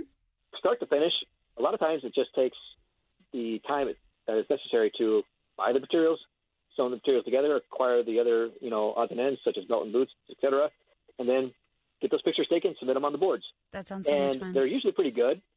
Within a couple of weeks, most of the time after you've submitted your approval pictures through the boards, within a couple of weeks you've heard back from the costume judge, and if let's say you got it on the first try, you're in. So I would say for a Jedi costume, I could bet you could be approved in 2 months. Really? That's even sooner than I thought. I might Yeah, have a if new you summer know- project. If you know exactly what you're looking at and you get the right people around you, you can get this costume approved that quickly. That's really fun. Of course, you got to dedicate the time and the energy into it, okay? It's not, I hate to say it, but I have seen many people fall by the wayside because they weren't thinking of the big picture. When I say that, they knew what the end product, what they wanted, but they did not think about all the work that had to go into the process. Oh, So- you haven't seen my Halloween costumes. I go pretty full out. Okay? Which is fun because here in Utah, people celebrate what they love so much. And there's so many clubs and events and things like that so that you have this support. You can, within a few months, become a Twi'lek Jedi. Like, it sounds like so much fun. It is. Okay, and if you know the Twi'lek, Mm-hmm. we know the people. Right. There's actually they're not necessarily part of Rogue Base, but there is a group of Twi'lek cosplayers, and I talked to them. They told me where to get my Lukus, or however you pronounce that. I think it's pronounced Leku. Leku? But, okay. That's what I've always called them, and nobody's corrected me yet. So That's one thing I have noticed is, you watch a lot of the films, but a lot of the historical background stuff as you search on Wiki and whatnot, it's written. So I'm not quite sure how to pronounce different things. So, but it's fun to learn anyway, and people are accepting and willing to teach you, and it's a lot of fun. But the pronunciation thing, if it's Han Solo, is it Han Solo? We know what you're talking about. Which is so great. Well, and you guys, not only do you help each other to build these different things, you are actually doing such good work out there. Talking to the Mercs and the 501st, you guys are out there continually doing charity work, and that's primarily the type of events that you're out at, correct? Yes. And to be quite honest, if it wasn't for the charity events, I'm not sure if I'd still be doing this. Yeah. I mean, yeah, it's fun that we got a lot of movies and TV shows with Star Wars and whatnot to be able to go to the movies and whatnot in the costume. That's great. Mm-hmm. But if that's all we were doing this for, it would kind of seem, in my opinion, like a huge waste of time if you're only making a costume for FanX and that's it. Mm-hmm. Or you're making it for a movie premiere and that's it. luckily, we've got the setup where Disney and Lucasfilm have given us the green light to do these charity events because we're helping each other out. Mm-hmm. We're using Star Wars to bring joy to other people. And in a lot of cases, these charity organizations really need the help, and we're happy to do it. I bet you have some interesting stories, touching stories from doing these type of charity events. Do you have any that you like to share? Oh, gosh. I got narrowed down to just one. You can do a couple. If you don't mind staying on longer, we'll just do a long segment. Okay. I will tell you one of my personal favorites, and then if that segues into something else, so be it. But Make-A-Wish is one of our favorite organizations. We've raised a lot of money for them over the years. We've done a lot of wishes that involve Star Wars. Aww. So in this particular case, I will forgo from saying his name. Mm-hmm. Okay, I will call him. We'll call him Annie. Okay. Okay. Annie Super Anakin. Mm-hmm. Not his real name, but that's the alias we use for Annie's particular story. Mm-hmm. So we get the call from the local Make-A-Wish chapter that Annie is doing a Star Wars-based Make-A-Wish thing. Now, in Annie's particular case, he's got a degenerative disease that affects his ability to walk. And he's only, if I remember correctly, he was only in the second grade at the time. Now, I'm not sure if you remember much about second grade, but you do not want to be the kid in a wheelchair. No. Or in a motorized scooter or whatever it is. You want to be able to, go out and, run around with all the other kids and whatnot. It's just, type of thing you do at that age, or at least it's expected. And because Annie's condition, he had to go around in a motorized wheelchair, and he was pretty self-conscious about that. And so one of the things that Make-A-Wish wanted to do was help him, gain some self-confidence. And so they said, we'll put together some Jedi trials, similar to what you see, read about in the books and whatnot and in the movies. You go through the trials and you'll become a Jedi Knight. Uh-huh. And so they decided to work with us, and I gave them a few ideas, what particular trials they could do to, progress and show that you're ready to become a Jedi. But unbeknownst to Annie, the Make-A-Wish decided to have a special assembly at his school to grant his wish. Uh-huh. And the wish was to become a Jedi Knight and be able to go to Disney World with his family. Mm-hmm. We decided to not just do a regular presentation where, surprise, here's your wish. Mm-hmm. We decided to make a full-blown skit out of it. So members of the Rebel Legion, and along with the Alpine Garrison at the time, we put our heads together. We put together a skit, and to make it work well with the elementary school, we decided it would be a skit about rewarding good behavior. Mm-hmm. And so in this case, the story was Princess Leia had something stolen from her by Darth Vader. Mm-hmm. And a bunch of Jedi were there trying to help find what was stolen.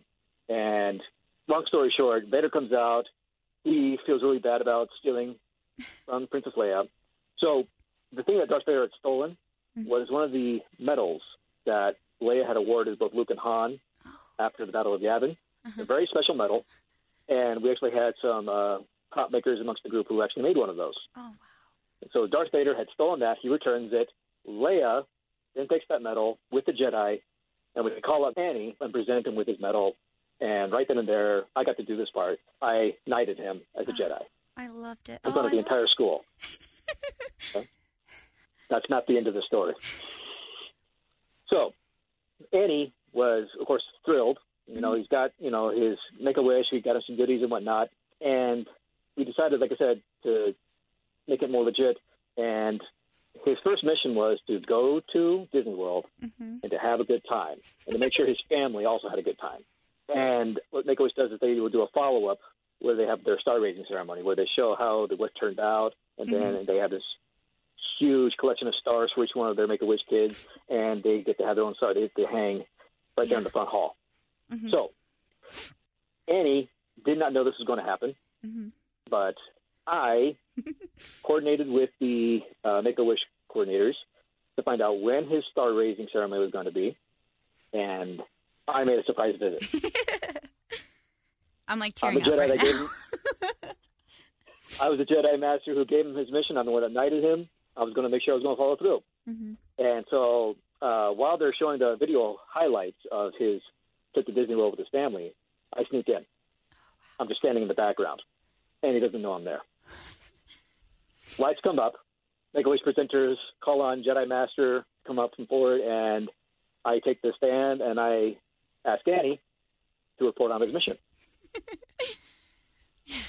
Annie got up and walked to me. Oh, wow. That's and beautiful. he was not going to give his report sitting down. He was going to stand up and talk to me about it. I didn't recognize who it was because I've never seen him stand before or walk. And we got to see each other several times afterwards, but I will never forget that moment because from the sheer joy or the sheer passion of Star Wars, we made a kid's life better. Just that one day. And we get to do it as many times as we are invited to do so. Oh, that's wonderful. That's just beautiful. And one of my honorary nephews, he also got a Make-A-Wish. So as I'm hearing you tell the story, I'm envisioning the same places in process and the star hanging down from the ceiling at the local Make-A-Wish. That's just beautiful and wonderful. And I can't think of anything better to do with the love of your fandom than using that to help others and to reach others. That is beautiful. That's amazing. I can't get over that last conversation. Let me just put this out there. Okay. We're going through a tough time, not just in this country, but around the world. We recognize that, okay? It's tough on everybody, all right? And what I have seen amongst the groups, even though we can't be there physically going to events with the public and charity, there is nothing stopping us from making a difference. And we have still found a way to make a difference during the pandemic, whether it's a Zoom meeting or making a compilation video or something like that. We are still finding ways to make a difference, and that's the type of people we really, really want to take an interest in what we do. I mean, hopefully everybody's got a passion to make a difference, and so we take the passion of Star Wars, the passion of helping out the community with charity work, put those together. If you can do that, the possibilities are endless. Quick example, in addition to May the 4th, one of the big events that we like to do is Star Wars Reads Day, usually held around September, October, that time of the year. And it's, of course, getting people out there who love to read. And almost every single member of these organizations has read the books or read some of them, whether it's a comic book or a novel or a behind-the-scenes picture book showing how they made all the props and whatnot. We love to read about this stuff. And so we use that to get people encouraged to read. I am one of those people who is not content just to invite people to read. I like to take things a step further. And this is the type of people we really want to have come out, because if you're thinking outside the box, you're probably going to do well. One of the things that I did, this is with one of my friends who is also a member of the Rogue Base. He and I are both professionally trained classical actors. In other words, we both love to perform Shakespeare. Now, before you say, well, Shakespeare has nothing to do with Star Wars, hold on. There are several books out there written by a fabulous writer, Ian Desher, and what he's done is he's taken all the movies and he's transcribed them into Shakespearean plays. So, for example, instead of A New Hope, it's Verily A New Hope. And he's, written all the main plots of the movies out in Shakespearean language, the Elizabethan language that they used back then. Me and my friend, so we have three passions. We love costume making. We love Star Wars. We love Shakespeare. We put them all together, and for the Star Wars Reads Day, we put together some videos of us performing from Ian Desher's books, some of the scenes. So you got your Star Wars characters reading out Shakespearean dialogue. You can't go wrong. I love it. That's the type of, just let your creative mind go, and you will find so much that you can do with this. I love that you're using those talents in that way, and you're asking for people who are willing to do that. And we're in Utah. We have a very compassionate, willing to volunteer community here. Real quick, as we close this segment, can you do a quick run through again of where people can find information on Rogue Base and the Rebel Legion and kind of the process of joining? Step one: find the Rebel Legion website, rebellegion.com. Everything that you need to join will be there. Okay. Sign up on the forums. You have to be 18 or older. Okay. If you're not 18, there you can have your parent or guardian help get you involved. But to be officially a member, you do need to be 18 years older. Get a profile on the forums, and then you have access to all we call them CRLs, but it's basically the standards. Find the standard that you want. Once you know the standard you want, there are several other mini threads all over the forums if you want help. If let's say you want to make a Jedi, there's a section of the Jedi forums where you can post pictures of your work in progress, see what other people have done. Some people are actual costume makers, Okay? And you don't have to stick just to rebellegion.com. You need to go through, of course, through the approval process, but you can look everywhere to do your research. Okay? But get on the rebellegion.com boards, get your user profile, get the costume or start thinking about the costume you want to work on. Start looking at your resources. Go out there and make or buy the things that you need. And once you're ready, there will be a section on the rebellegion.com boards when you're ready to post your approval pictures. Make sure you take several, get all the details, submit those, and then the costume judges will take it from there. That's it. That's so fun. Okay? If you want, the most fun part is the research and creation process. I guarantee it. I mean, wearing it is great. Wearing it in public, is just the icing on the cake. But there's so much fun in the actual research and creation process, especially when you get to bounce off ideas with other people. It sounds like so much fun. I love it. I love it. Thank you so much for joining us today, Jacob. This has been a real fun conversation, and I have one more segment left for our listeners, and it's going to be right after this break. And we are actually going a bit of a different direction. We've talked a lot about costuming. Then next, we're going to be talking to the Rocky Mountain droid builders who actually build the astromechs we love on scene. Hold on. We'll be right back.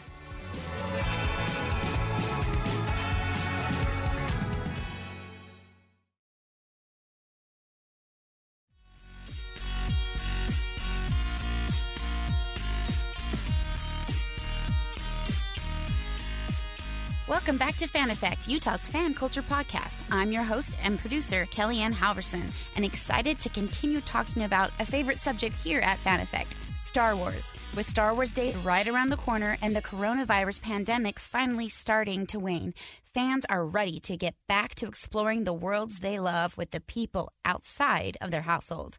Today, we're talking to local fans and fans clubs that can help you get back to action, from costuming, saber fighting, and even what our next guest loves to do, droid building. Droid builder Phil Bareither of the Rocky Mountain Droid Builders joins us now to talk about crafting and controlling the droid you are looking for.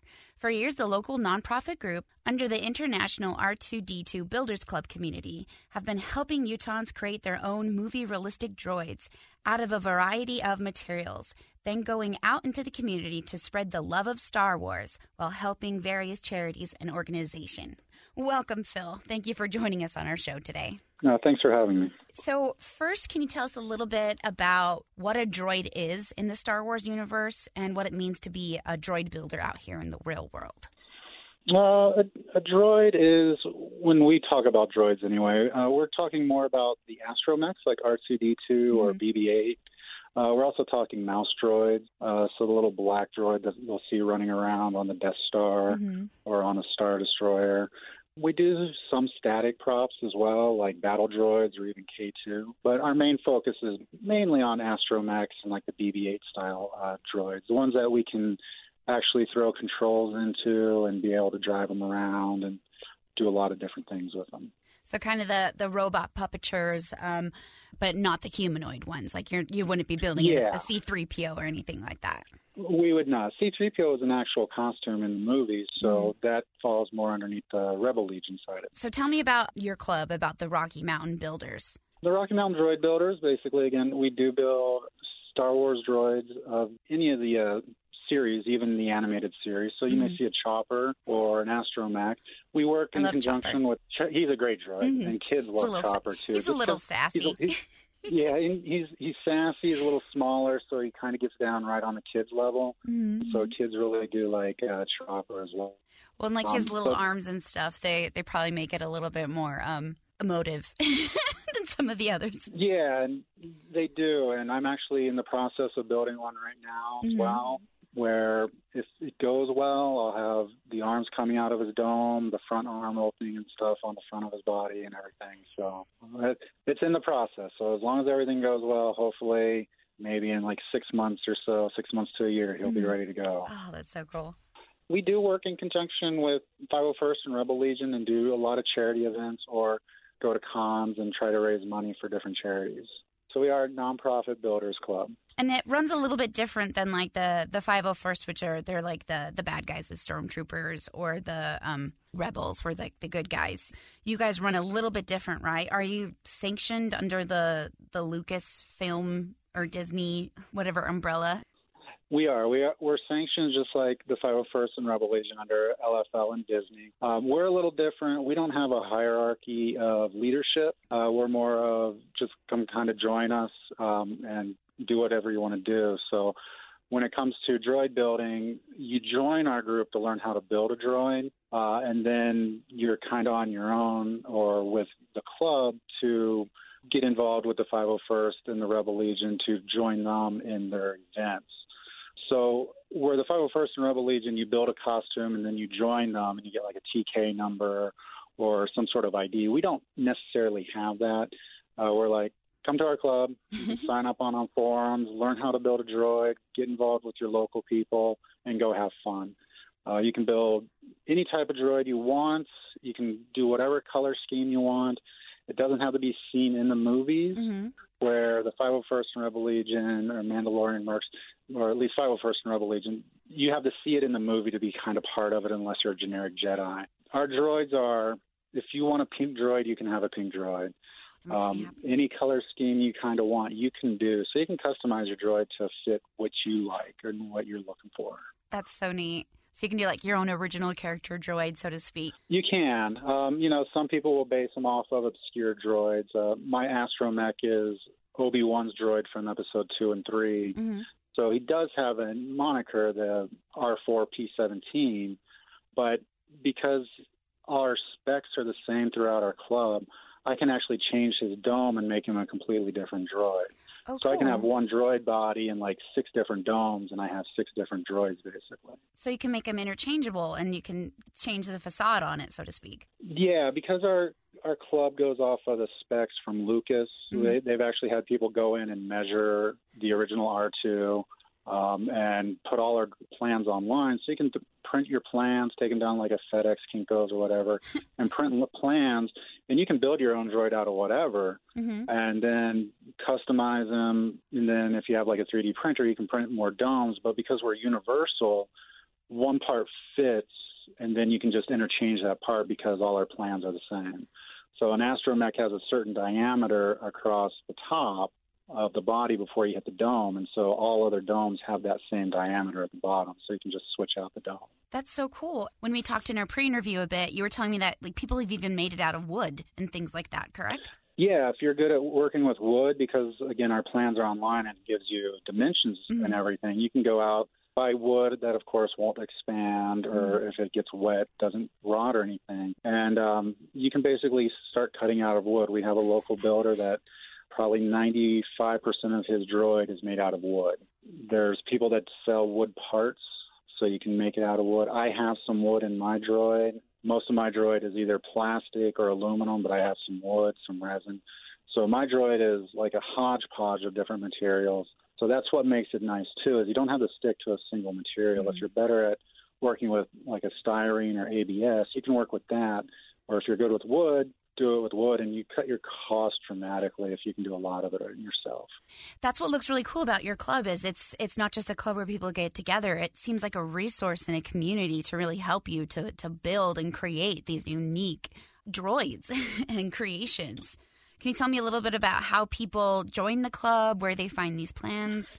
So if you're looking to build an astromech, if you just look up astromech.net, that's our main forum to build astromechs. If you're looking to build like BB-8s, just look up BB-8 Builders Club on Google, and you're probably one of the first hits. If you're looking to build mouse droids, all you got to do is look up Mouse MSE Builders, and you'll find their forums.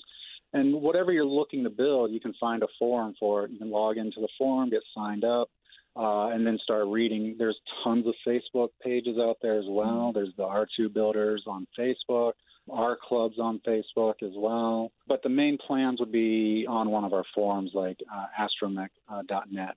And it looks like there's even some places where you can purchase some of the kits, or at least parts of it, is what it sounded like from. Yeah. Due to our agreement with Lucas, we can't sell full droids because we're then violating copyright infringement.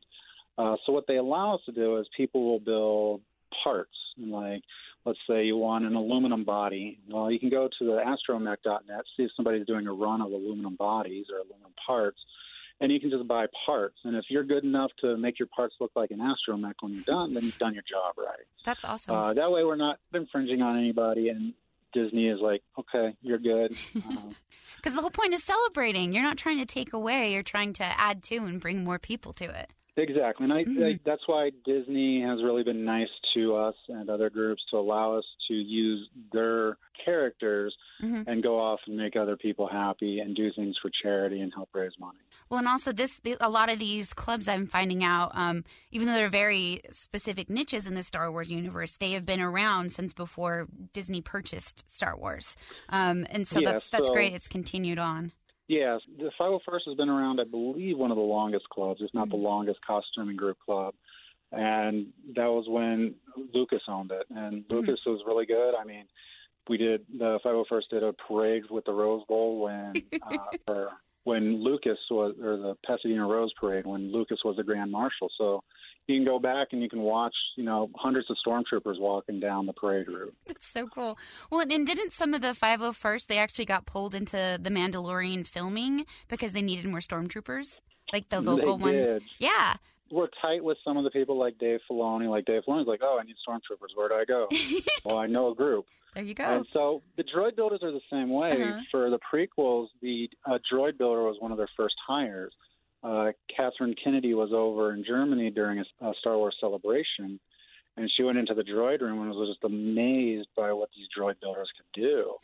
And she hired a droid builder on the site, basically to like, hey, we want your R2 in the movie. Oh, that is so cool. We have a local guy that produces parts for Disney for some of their droids that are around the parks and on their cruise ship. He has an amazing droid. His droid is fully aluminum. All the panels open up. He has multiple arms that come out of the side panels because of the mechanism he created. He even has the little, it's not quite in a fire extinguisher, but when R2 kind of blows out the smoke and fire extinguisher, he has that in there. He has the little taser in his droid. So his droid is amazing, and he's done a lot of Make-A-Wish events and stuff like that. That's so cool.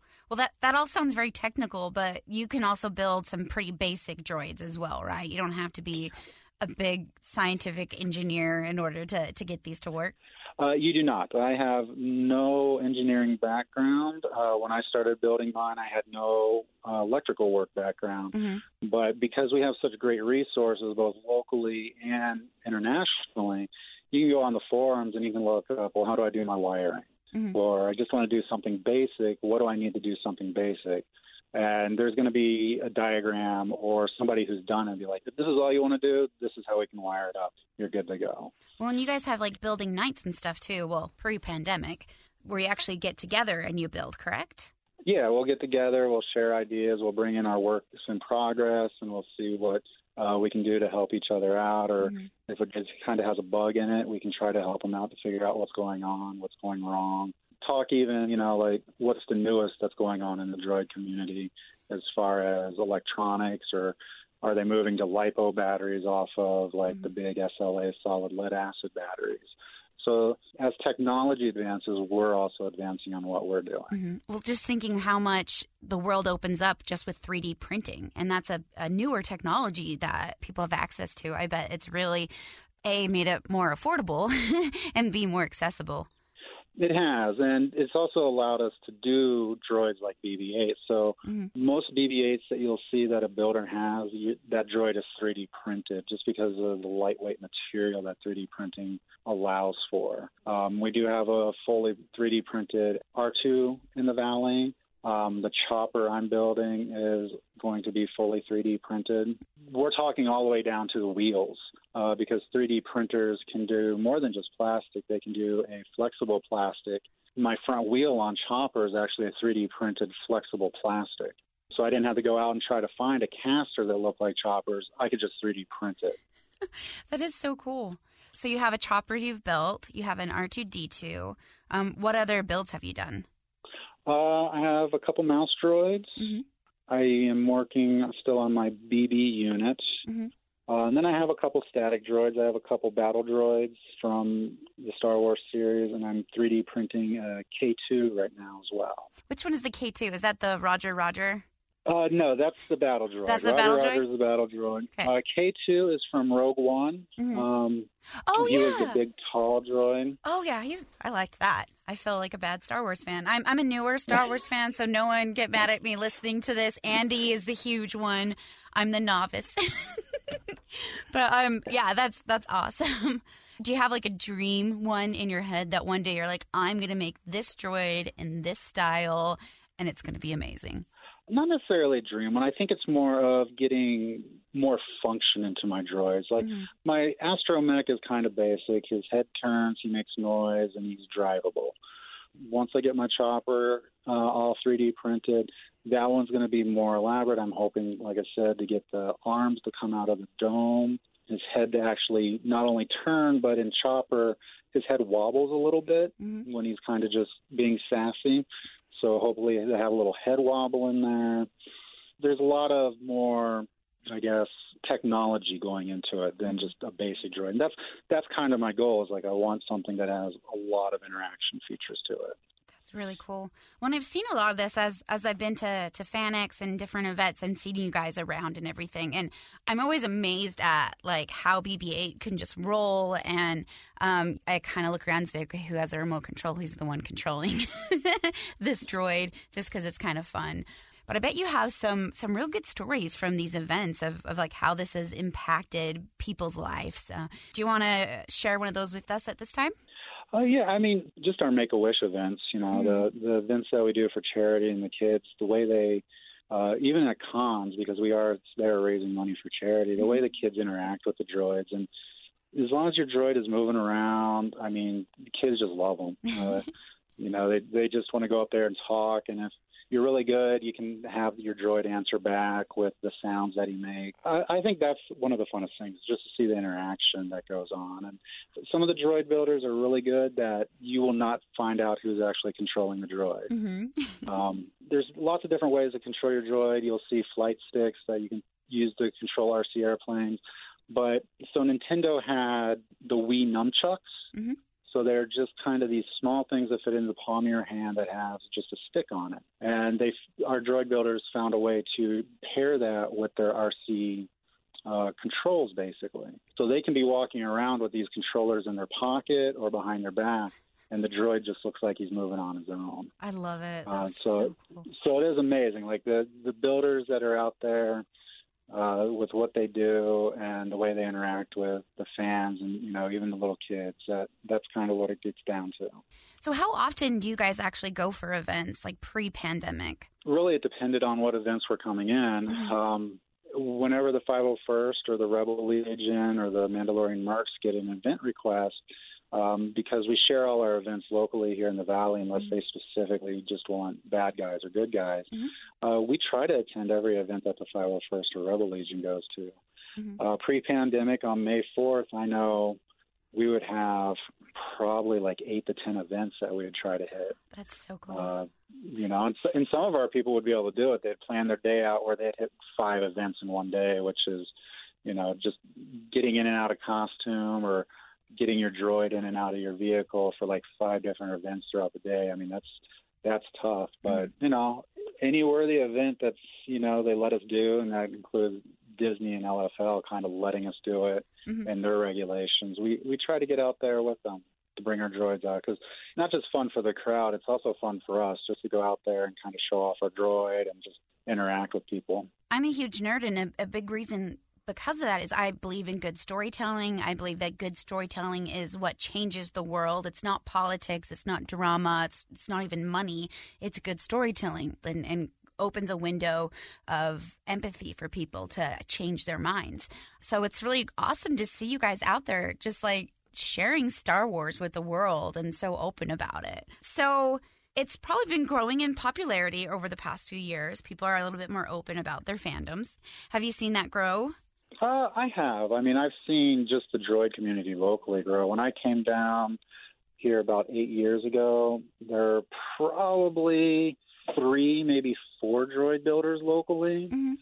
But now we probably have completed droids. We probably have like 7 or 8 completed droids, which for the investment and the time that it creates create something like these, that's a pretty good number. And the droid builders community is usually the smallest group in any area, just because of that stuff. But yeah, we've seen it grow. I mean, I've done so much more in the recent years, getting into 3D printing, being able to print more and do stuff on my own too, without having to necessarily put more money into it. And I like that you guys work together, you and the others, costume groups and builders groups, that you would work together. And that's something really unique here in Utah. We all kind of come together and support each other, particularly when it comes to our unique fan culture. What is your favorite thing about operating in Utah? Well, I think it is the camaraderie that we have with the other groups. There's some areas where they don't work as well together, and being able to share an event space like at FanX, where you can kind of see everybody and you just grow those friendships within the different groups. I mean, I actually have a costume approved in all the other groups. So not only am I a droid builder, I'm a member of the 501st, I'm a member of Rebel Legion, I'm a member of the Mandalorian Mercs. You know, and I probably wouldn't have gotten into the Mercs that much without being around the other Mercs, just because they could help me with my costume. So if people have been listening to this segment and they've learned more about your group, before we kind of close up, can you give a rundown for our listeners who are interested in learning more or even building their own droids? Where can they learn about the Rocky Mountain Droid Builders and also droid building in general? Yep. So we do have a Facebook site. If you just search for Rocky Mountain Droid Builders, it'll come up. I think we also have a Instagram site too that we occasionally post to. We're very bad with social media as droid builders. I'm going to be honest. But we do have a Facebook site that's there for the public. And then once you kind of get to know us and kind of get more into the group, then we actually do have a private Facebook site.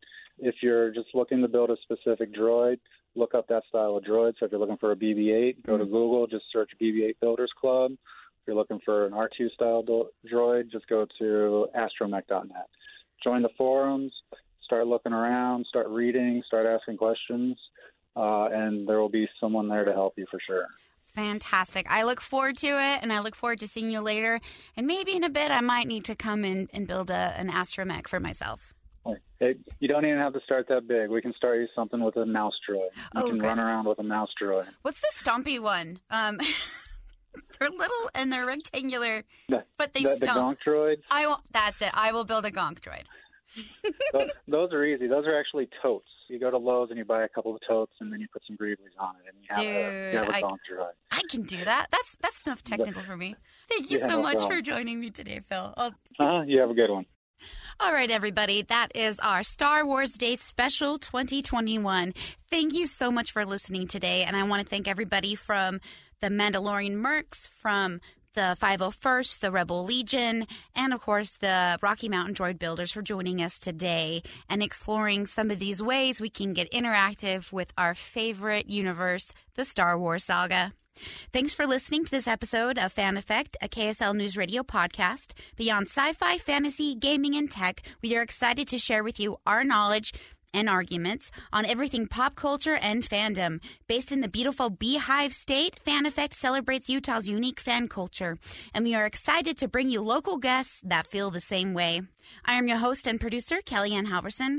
Listen regularly on your favorite platform at kslnewsradio.com or on the KSL News Radio app. Do you have a fun idea or local fan culture topic you would like us to explore? Let us know by messaging our Facebook page at Fan Effect Show, where you can also get the latest nerdly updates and join the conversation. Follow us on Instagram at Fan Effect Show and Twitter at Fan Effect Show. Remember, that's Effect with an E.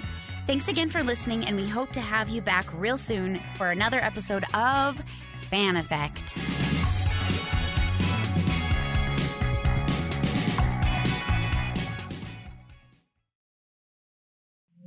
Two years ago, Americans watched in horror as a crisis unfolded at the Kabul airport. She was tear-gassed and beaten. Images of thousands desperate to escape Taliban oppression filled our news feeds. More than 80,000 Afghans made it to America. But the story didn't end there. It was very cold. There was no power, no heat. Who would help our newest neighbors? I'm Andrea Smartin. In Stranger Becomes Neighbor, you'll hear the stories of some remarkable refugees who left their homes and their dreams behind only to start over from zero. Their only possession was 3 blankets. And you'll meet Americans who stepped up to help them. You want me to come when you deliver your baby. What can one person do in the face of an international disaster decades in the making? That's Stranger Becomes Neighbor. Find us at kslpodcast.com. Follow us on Apple Podcasts or anywhere else you listen.